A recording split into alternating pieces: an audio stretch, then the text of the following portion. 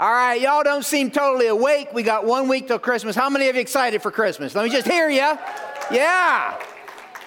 So my daughter came into town. She told me, Dad, you're like a big kid, love Christmas. I took her to, I forget what the name of that, Stan Hewitt house on Friday night. We had a great time together, hot chocolate, all that kind of good stuff. Had a blast. I love Christmas. Christmas is like an incredible time of the year. Tons of fun. In fact, I love it so much, I asked Aiden if I could lead you guys in a song. You guys with me? Can we do it? Can we do a song? Look, shake your head like this. Right? I want to know you're with me. Ready? You got to sing with me, okay? I don't get to sing much. Ready? Here we go. Dashing through the snow. Come on, louder.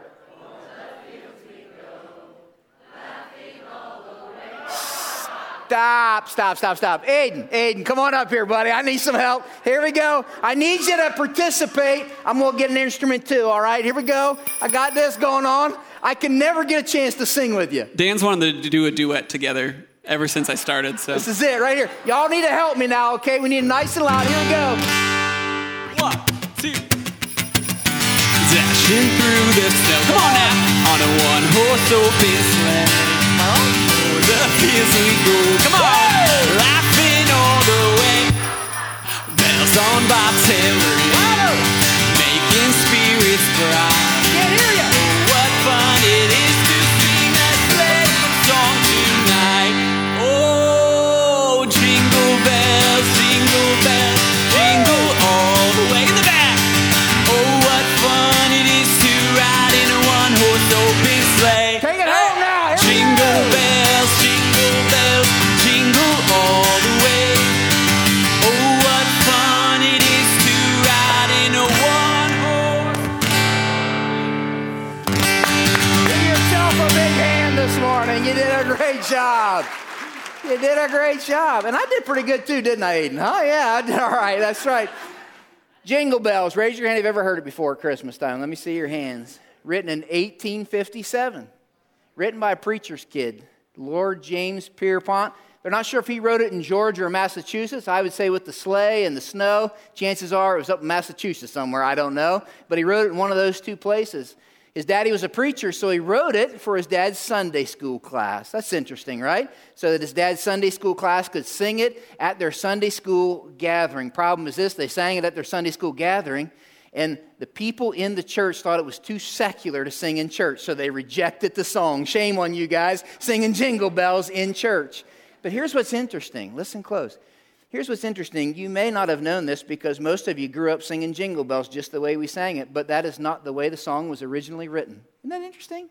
Like we sing it that way, that's the way we learned it, but that's not the original lyrics. Somewhere along the way, they changed the lyrics to the song, and of what is interest to me is they replaced a certain line. We sing, oh, what fun it is, and the original line was, oh, what, say it out loud with me, joy it is. Isn't that interesting? That's interesting to me. Somewhere along the way, joy went missing and fun replaced joy. Isn't that interesting? In the song, all of a sudden, joy went missing and fun all of a sudden took its place. And the truth is, for many people in this room, maybe in our world, that's exactly the story of their life. The story of their life is somewhere along the way, joy went missing because all of a sudden I went chasing something that was fun, thinking that was going to bring me joy, ended up with neither joy nor fun at the end of my journey. And there's a lot of people today that can't find joy because they went chasing fun and they're like, I don't know what happened. All I got is a load of disappointment along the way. And maybe some of you are in that boat this morning. I don't know, but we've been having this conversation, and the conversation that we've been having in this room is all about joy because joy and Christmas seem to go together. The problem's this. The problem is when we talk about joy and Christmas, it can look like joy left our world and it ain't coming back. That's what we've been talking about. And so we said that a lot of people deal with that by kind of getting lost in their own little world. The problem with that is it can feel like joy's missing in our own little world.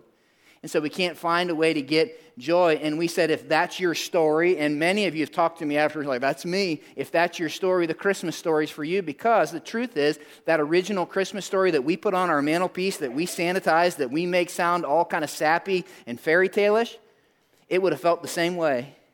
It took place at a time when it looked like joy left the world. We've talked about that. The characters, the main characters, the people even that we know, they very well were people just like you and I, real people with real life that they had to navigate. And it could have felt like joy was missing in their world.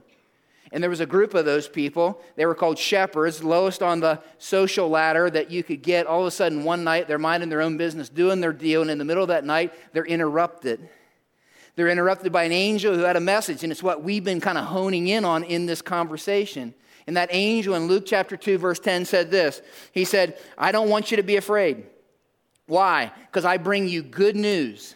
And this good news that we all associate with, hey, Jesus is born, this good news is going to cause, there's our word, great joy. Literally, the word is mega joy, and it's going to cause mega joy for everybody, for all the people.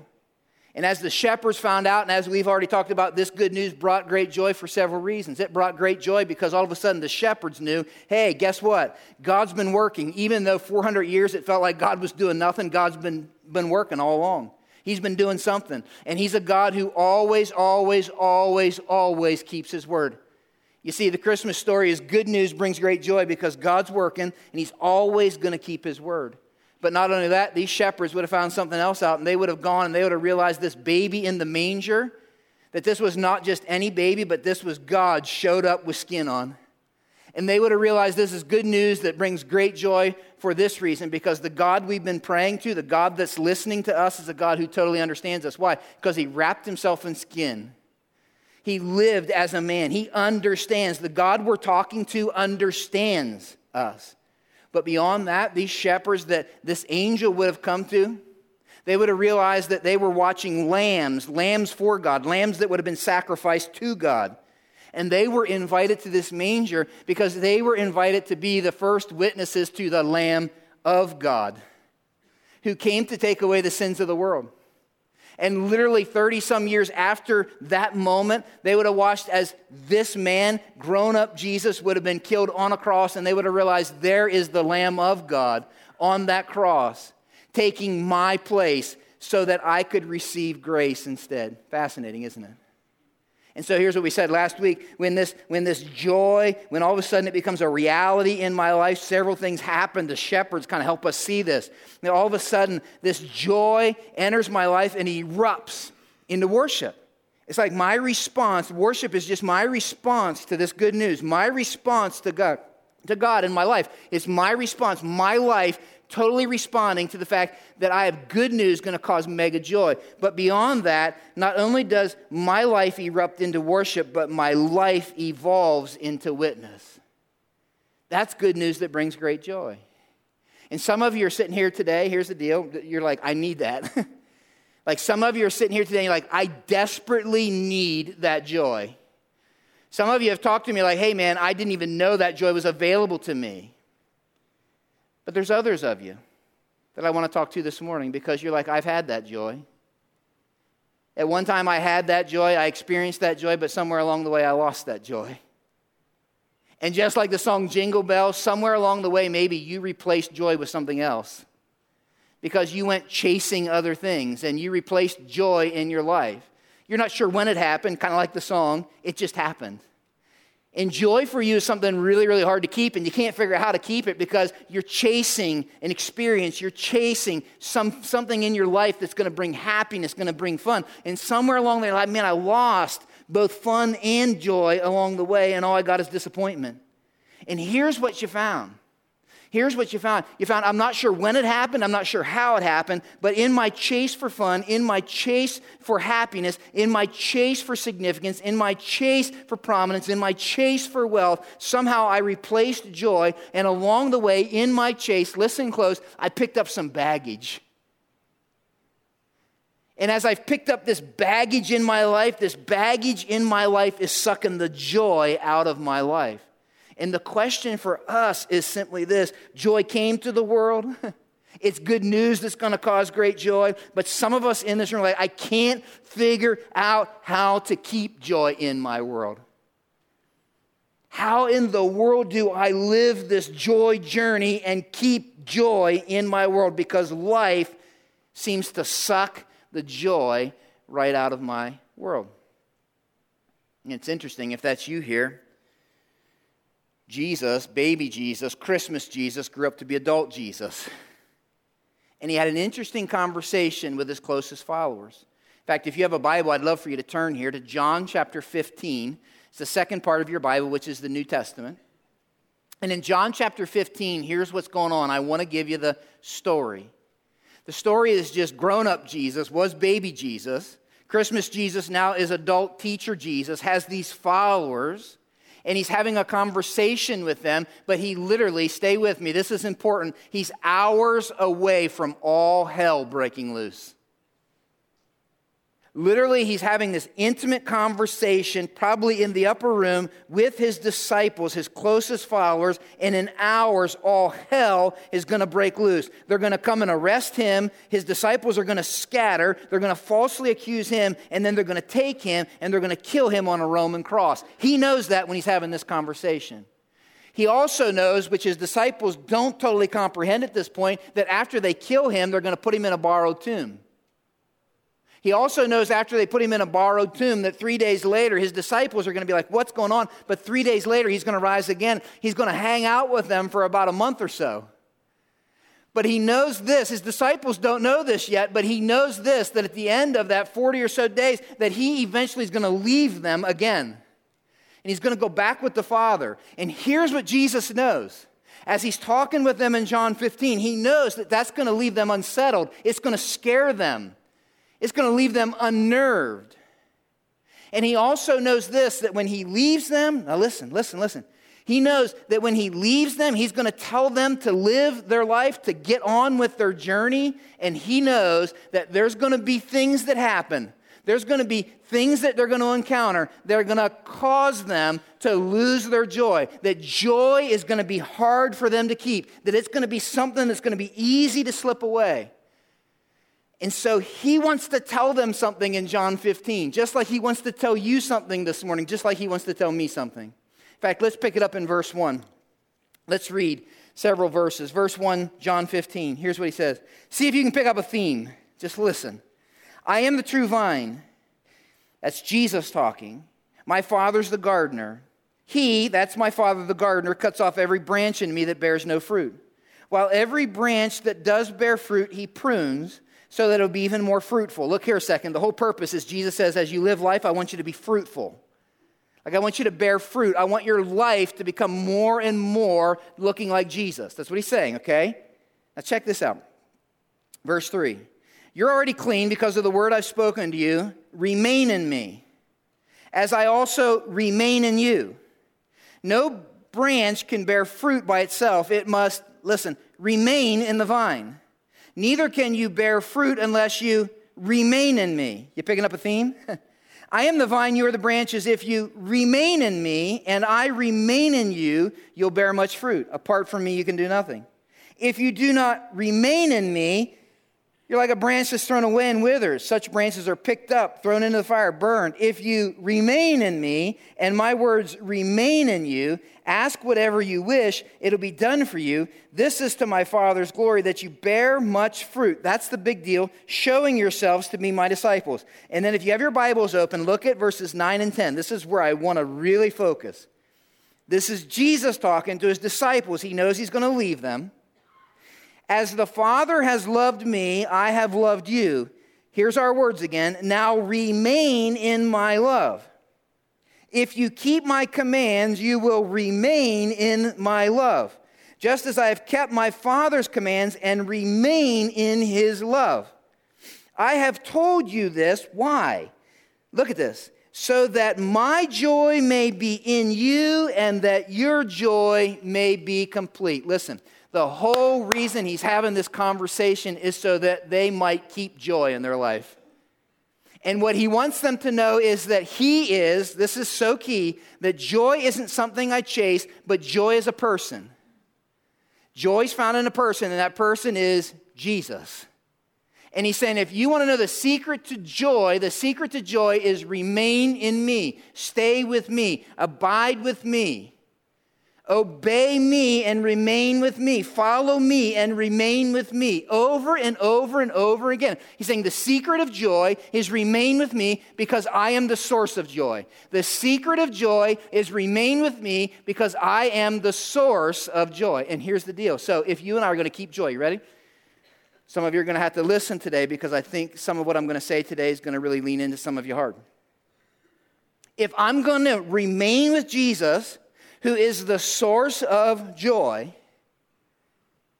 then what does that mean? How do I keep joy in a journey where I find so often life sucks the joy out of me? Two things today I want you to write down. First is this. If I'm going to remain with him and remain in his love, I must check in my baggage. I must check in my baggage.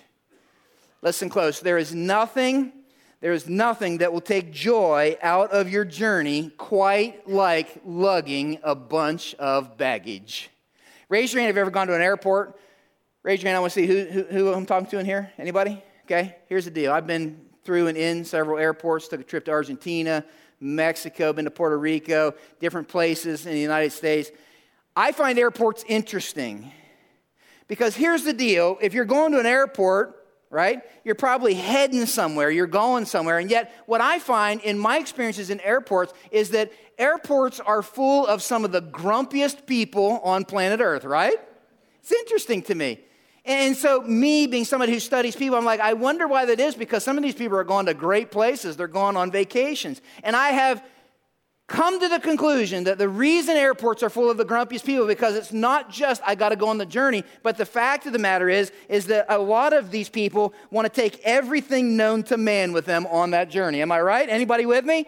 And so you see these people, and they're going on a journey, and what are they doing? They got what? Say it out loud. They got what? Baggage. And literally, they're dragging their baggage through the airport. In fact, I was on my way to Argentina. I saw this one young lady. She had all this baggage. She's clubbing people along like, get out of. She literally sat down in the middle of the airport, and she just sat among her baggage. I thought, that looks awful, right? Because this gal, I don't know where she was going. Quite frankly, she might have been going to some exotic place. I don't know. She might have been going on vacation. I don't know. But all of the joy of the journey had left her. Why? Because she was carrying baggage. You see, here's what I know. Some of you are here this morning and you got baggage.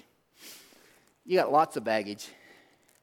Some of you are here this morning and there's no joy in the journey. And the reason there's no joy in the journey is because you're carrying baggage. And it's exhausting, it's exasperating, it's disappointing, it's paralyzing. Some of you have been carrying baggage for so long, you don't even know you're carrying it anymore. But can I tell you something? This might be a revelation to you, maybe not. The people around you do.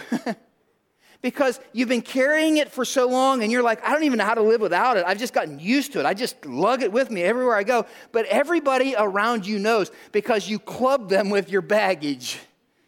It's why you're negative. It's why you're always sarcastic. It's why you've become the pessimist at the holiday get-together.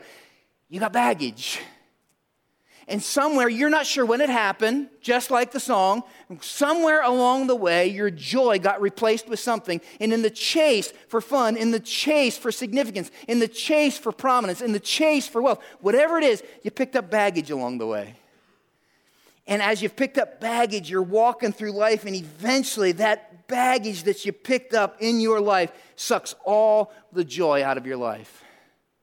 And Jesus knew as he talked to his disciples, listen, you're going to live life and it's going to be easy to chase things in place of joy and it's going to be easy to pick up baggage. And he's saying this, remain with me.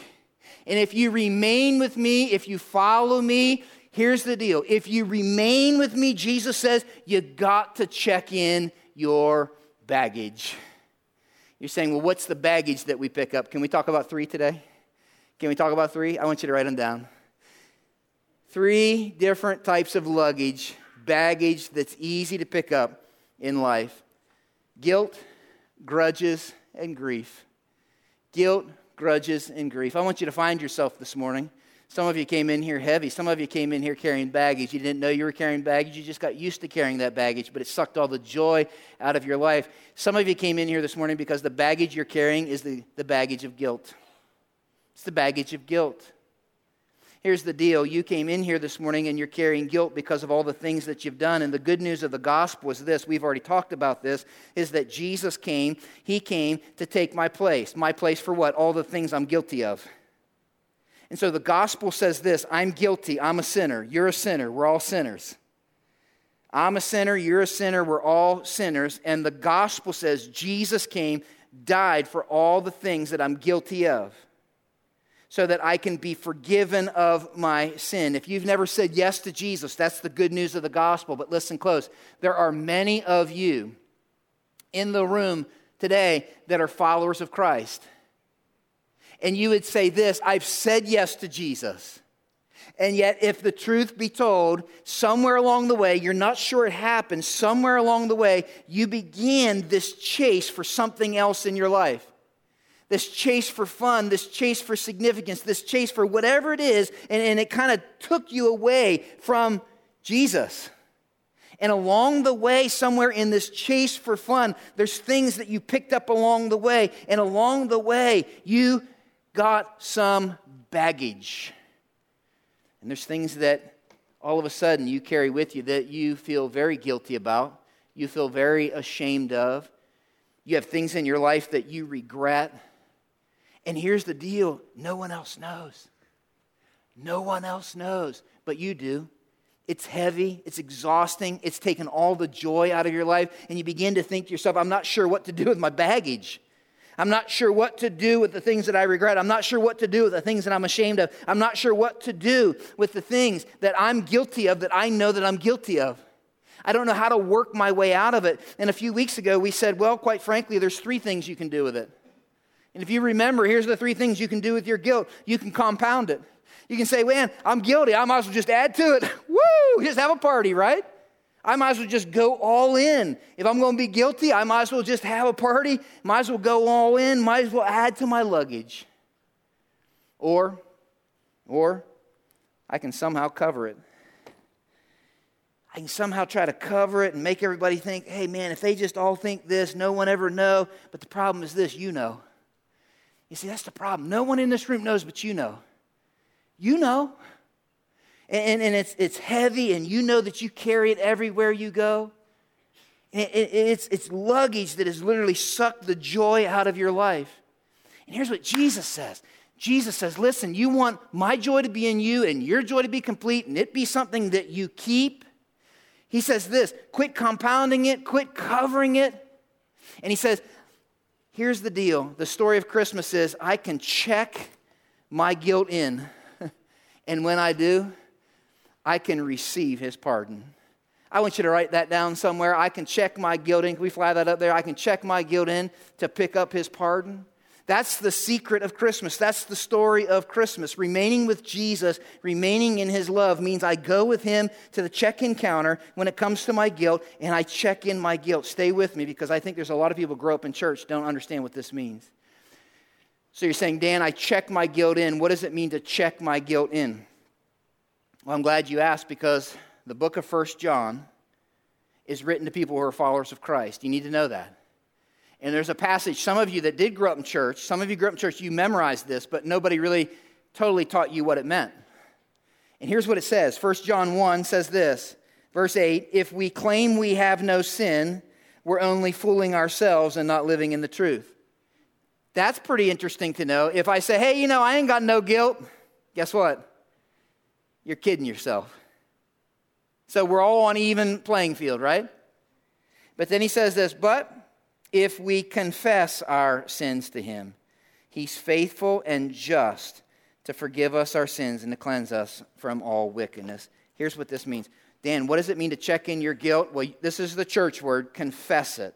It's like, well, what does that mean? Here's what it means. I humbly, you need to listen, I humbly and honestly bring it to God. Now listen close. And I call it exactly what he calls it. Confessing my sin isn't coming and saying, yeah, I'm sorry. Not as bad as Festus over here, but sorry. I'll just kind of let you know. That's not what confession is. Confession is me standing in the presence of a holy God and saying, it's exactly what you say it is. It's exactly what you say it is. Well, it's not as bad as... He's not saying that. He's saying, my guilt, that which I've sinned, call it what it is. That's confession. I come with humbleness, I come with honesty, and I leave my baggage there. And you know what he gives me? He gives me a ticket. You know what the ticket says? Forgiven. Pardoned. He says, I got it from here. You don't got to worry about it anymore. Well, how in the world does he do that? I'm glad you asked, because if you look at 1 John, the verses right after verse 9 say this: if we claim we have not sinned, this is so interesting. If we say we have not sinned, we're calling who a liar? God. Wow. You see, it's interesting to look at others and say, well, I'm not as bad as them. But see, I come to God and I call it exactly what he calls it, showing that his word has no place in our hearts. My dear children, I'm writing this to you so that you will not sin. But if anyone does sin, we have an advocate who pleads our case before the Father. He is Jesus Christ, the one and only, who is truly righteous. He himself is the sacrifice that atones for our sins, and not only our sins, but the sins of all the world. Look here a second. How does this work? I want you to remember this. This might be worth writing down. The only way this works is the one who took my place. Remember we talked about that? That's Jesus. The one who took my place. When I confess my sin, he pleads my case. The one who took my place is the one who pleads my case. You're like, what does he plead? You know, Dan's not as bad as you thought he was, God. Is that what he does? No. In fact, I would say maybe he says, he's kind of worse than he even realizes. Truth be told. But all this stuff that he's bringing and confessing, guess what? That's what I paid for. It is paid in full. You see, here's the deal. My guilt can be baggage that I carry around with me. And the good news of Christmas is that my guilt can suck the joy out of me, but there's an answer, there's a solution. What's the solution? Remain with me. Well, where are you taking me? Right to the check-in counter. Check it in. Well, how do I do that? Call it what I call it. Let me plead your case and leave it there. Man, that's good news, cause great joy. You know why? Because some of you are carrying a big bag of guilt this morning. And you're covering it. Everybody around you thinks you're incredible. You've sugarcoated it, covered it, but you know it's heavy. You just keep carrying it. And it sucks the joy out of your life. You see, here's what I know. The guilt that I carry, it's because of things I've done. But there's some of us in the room, we're not carrying that. We're carrying another set of luggage. You see, my guilt is because of the things that I've done. But my grudges are because of the things other people have done. And some of you are here this morning, and the luggage that you're carrying with you is luggage because other people have done things that are horrendous to you. Maybe some of you are here this morning, and you're carrying luggage because people in your life, maybe it's your parents, maybe it's your siblings, your place at work, they've been unfair, they've been mean, they've lied, they've rejected, they haven't included you. Maybe they've hurt you, they've abused you. Maybe they've done unspeakable things to you. And here's the deal. You've been carrying around grudges. And the grudges that you're carrying, because the more people are unfair to you, and it becomes heavier and heavier. Here's the deal. Your grudges become this weight that all of a sudden sucks the joy out of you, and you go from being somebody who was joyful to somebody who's bitter, cynical, sarcastic. Everybody you come in contact with, just ask your family to be honest with you, they get hit somehow with your luggage. They're like, whoa, what happened to you? And here's the deal. We're almost afraid to let go of our grudges. You know why? Stay with me. This hurts a little bit. Because we're afraid if somehow I let go of this, if I let go of my grudges, the person who hurt me might get off the hook. We think if I let go of my grudges, somehow I won't have leverage with that person. But the truth of the matter is, the longer we keep a hold of our grudges, it just literally sucks the joy out of our life. And Jesus said, hey, listen, remain with me. You can't find your joy. He says, remain with me. Well, how do I remain with Jesus when it comes to my grudges? What does it mean for me to remain with him? Here's what he says. I want you to bring those grudges to the very same check-in counter. And he says this, I can check in my grudges and I can experience his forgiveness. I can check in. Can we flip that slide? I can check in my grudges and experience his forgiveness. Now here's the deal. If you're staying with me on this morning, you ought to read that. Look here a second. You ought to read that and be like, I think Dan made a mistake. You ought to be reading that and be like, because you know something? I got grudges not because I need to experience forgiveness, but because somebody else, right? And when you read that, you're like, Dan, did you write that wrong up there? Is that supposed to say I can check in my grudges so that somebody else can be forgiven? And the truth of the matter is this. I wrote it that way on purpose. Here's why. Listen close. Some of you ought to write this down somewhere. Because the only, I don't know if I said this, the only power I know for you to extend forgiveness to others is to experience his forgiveness at a very deep level. It is the only power to let go of your grudges. It's not willpower. It's not some preacher making you feel guilty. It's only when I experience the forgiveness God extends to me. Can we be honest? It's human nature to want to get our pound of flesh. It's human nature to want to settle the score. And yet, here's what God says. Ephesians chapter 4, verse 31. He says, get rid of all bitterness. Get rid of all rage. Get rid of anger, harsh words, and slander, as well as all types of evil behavior. Well, what do I do? And what do I do in place of that? Be kind to each other. Okay, that's hard if somebody's hurt you. Be tender-hearted. I don't feel like it. Forgiving one another. How? Thanks for asking. Just as God through Christ has forgiven you. Guys, listen to me. This is so important. If this will somehow begin to resonate, the only way for you to successfully check in the baggage of your grudges, of your bitterness, of that which is causing rage, it's the very thing, whatever that person did to you, maybe last year, maybe this year, maybe 10 years ago, maybe it's somebody who's dead and gone. You've been carrying it around, and what it has created is bitterness and rage and cynical nature and hostility in your heart, and you keep carrying it around, and you keep hurting people in the process. Here's what he's saying. The only power to extend forgiveness and let go of your grudges is to experience the forgiveness that he offers. And some of you, I already know what you're thinking. Oh, man, I'm a Christian. I've been forgiven. I want to tell you something. You don't even have to agree with me on this, but I think I'm right. When I read Matthew 18, I think what Jesus said is this, is that you will never, you ready? You will never, ever be able to embrace all of the blessing that God has for you as long as you hang on to the baggage in your life. As long as I got this baggage, I can't. He's saying, I want you to let the baggage go, and it's only then that I can receive the full extent and experience the full extent of the forgiveness he offers. Martin Luther King said it this way. He said, my bitterness is blindness. I think he's right.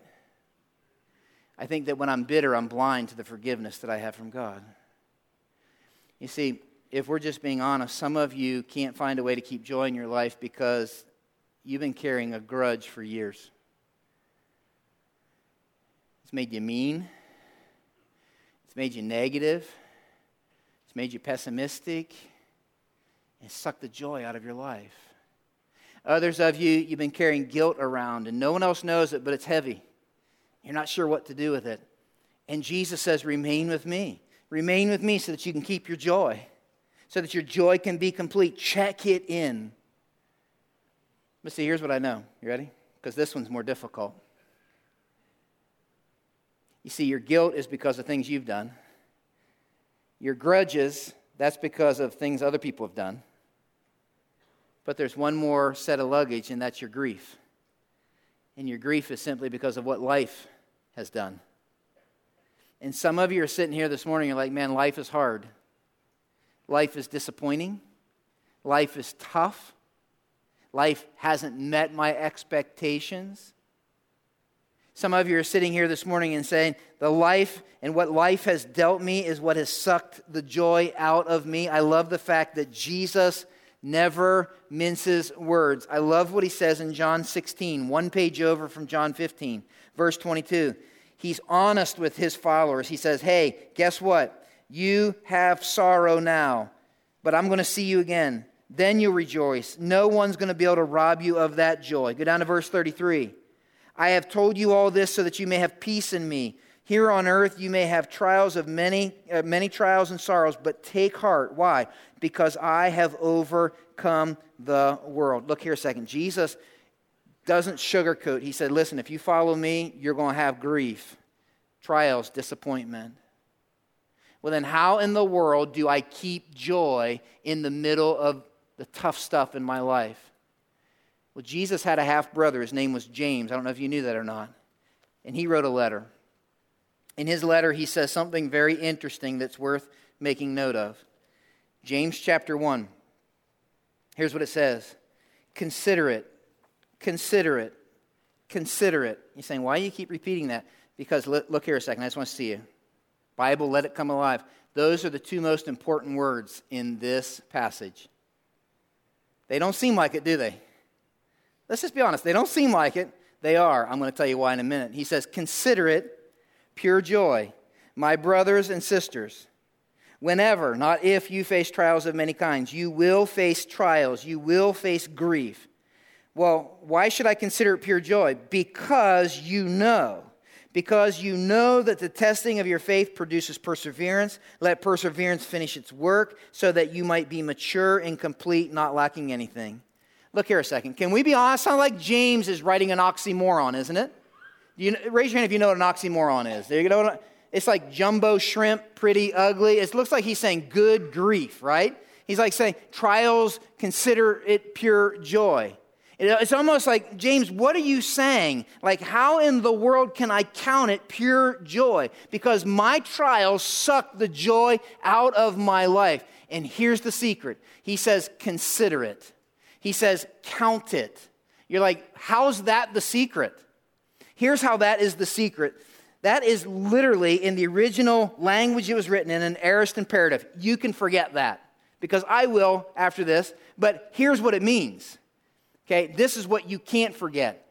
The way that word is written means this. Make up your mind right now, today, to consider it joy, not when you're going through the trial. What he's saying is, I want you to make an intellectual appraisal right now. It's an accounting term. Put it in the column as joy. I want you to count it joy when the trial comes. Some of you are going to face trials in 2018. What he's saying is, December 17th, 2017, count it joy. I would state it this way. He says this, all of y'all are going to have grief. He says, when you're checking in your baggage, be sure to pick up joy. Because if you'll pick up joy in your life, joy is going to be the very thing that is going to be your carry-on as part of life you're going to carry your grief with. He said, pick up joy because it's your joy. Can we flip that slide? Okay, it's your joy that's going to help you carry your grief. That's what he's saying. He says, consider it joy when you face trials of many kinds. Counting it joy, what does it mean to pick up joy? Well, what Jesus says is remain with me. That as you go through life, you're going to encounter things that are difficult, but I'm not going to leave you. I'm not going to stop working. I'm going to do things even in the midst of things that are difficult. I'm going to produce things in your life. And then he says this in James chapter 1, verse 5. He says, if you need to, you can ask, and I'll give you wisdom. I might not tell you why you're facing it, but I'm going to help you navigate it. Guys, listen to me. This is so important. I am so afraid this morning that this is going to go because we've got Christmas on our mind. Here's the deal. This is so important. You will never enjoy your life unless you take joy into your life. You see, here's the difference. A lot of people go into life looking for joy. Christmas says, I can live my life from joy. If you want to enjoy your life, you got to take joy into your life. Well, how do I take joy into my life? The source of joy is Jesus. In John 15, okay, in John 15, it says this, everybody, look here, you got to get this. He's saying, I'm the vine, you're the branches. Everybody will go through times of cutting. Everybody's going to face hard times. Listen, for those whose source of joy is Jesus, the hard times they face, just like a vine and branches, is going to drive them deeper into the vine. You're like, I'm a Christ follower, I shouldn't have any problems. Quit watching that TV show. I'm serious. Quit reading that book. John 15 says, no matter who you are, there's going to be times that are tough. Well, what do I do in grief? Man, it's hard. He's like, you got to count it joy. How do I do that? Connect yourself to the vine. Remain in me. And when those times of cutting come, it does one of two things. It either drives you into the source of your joy, or if somehow the source of your joy is experiences and things and this and stuff you can buy, it's going to drive you away from Jesus. And you're going to be disappointed and be like, Jesus, you're not taking care of me. Jesus. That's what he's saying. That's all he's saying. He's saying you're going to have grief. You're going to have things in your life that are hard. And the hard things in your life will either drive you deeper into the source of your joy or it'll drive you away. Jesus says, remain in me. And when you do, you must drop your baggage. But there's something else. It's actually so dumb that I almost hesitate to say it. Because when you go to the airport, you check in your baggage, right? But wouldn't you think I was dumb? Wouldn't you think you were dumb if you checked in your baggage and sat in the terminal and never left? I mean, that would be dumb, wouldn't it? If I checked in my baggage and I just sat in the terminal and a day passed, a week passed, a month passed, I'm like, whew, glad I got my baggage cared for. You see, there's a lot of people, listen close, and you might be one. They have no joy. You know why? Because you're like, man, I'm glad I can check my baggage in. But you've checked in your baggage and you're just sitting there. And Jesus said, I want you to remain with me. And if I'm going to keep joy in my life, I need to get on the plane. Like Jesus has something for me to do. Jesus has places he wants me to go. He says the band comes out. And we end with a song today. I just kind of want to talk to you for a minute because some of you are here this morning and you're like, man, I ain't got no joy. Well, the truth of the matter is you might not have joy because you're carrying baggage, but there's some of you that have no joy. You can't keep your joy. Can I be honest with you? You ain't got no joy. You know why? Because you're sitting in the terminal and you're just waiting. And you're just hanging out. And this morning, Jesus says, remain with me, remain in me. He's saying, I have things that I'd like for you to do. I have places I want you to go. I have ways I want you to invest your life. And Jesus said, never did I ever think the Christian life was something where you just sit and spectate. And he said, if you want to keep joy in your life, I want you to remain with me, and we're not going to stay in the terminal. Like that neighbor you live beside, that classroom full of kids. Like, I got things I want you to do. I got places I want you to go. I have things I want you to experience. That's joy. Joy is in the journey with Jesus. And he said, get on the plane. You see, some of you, somewhere along the way, you've replaced joy with fun, with success, with wealth, and you found neither joy nor happiness, nor fun. And Jesus said, I'm the source of joy. You know, we had some fun at the very beginning with a song called Jingle Bells, where the original lyrics were replaced. The original lyrics were, oh, what joy, and they replaced it with fun. kind of made me think about something. I don't know what it made you think about, but it made me think of this invention they had called fun-size candy bars. Raise your hand, you know what I'm talking about. Yeah? Raise your hand if you give them out at Halloween, right? Yeah, I'm not coming to your house. Yeah, what's interesting about fun-size Snicker bars or whatever candy bar is your favorite? You know what's interesting about that, if we're just being honest, is they made them really small, and when you get a fun-sized candy bar, you find out something pretty quick, and that's this, that there's not enough. Like, you can't just have one, right? It's like, if you're going to have one of those fun-sized ones, you got to have another one that leads to another one. In fact, what's interesting is these fun-sized candy bars in our culture have replaced something that I like a lot more. See if you recognize that. King size candy bars. Fun size replaced king size. I look at those two and I'm like, why would anybody want fun size when you could have king size?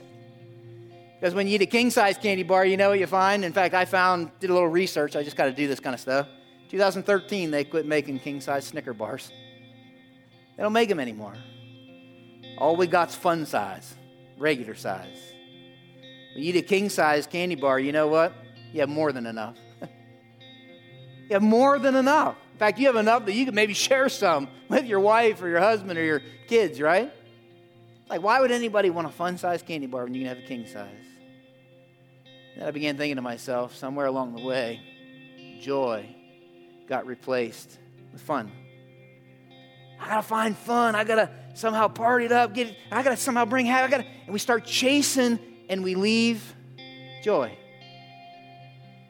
And we leave the message of Christmas, which says, joy to the world. The Lord has come. Let earth receive her King. And somewhere along the way, we started chasing fun, and we left the King. And the story of Christmas is this.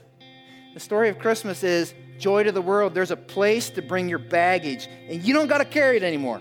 Like, that's joy. Anybody think that's joy? Like, you can run through life without your baggage. But not only can you check your baggage in, come on, Jesus, like, hop on the plane. Have you ever experienced where I want to take you?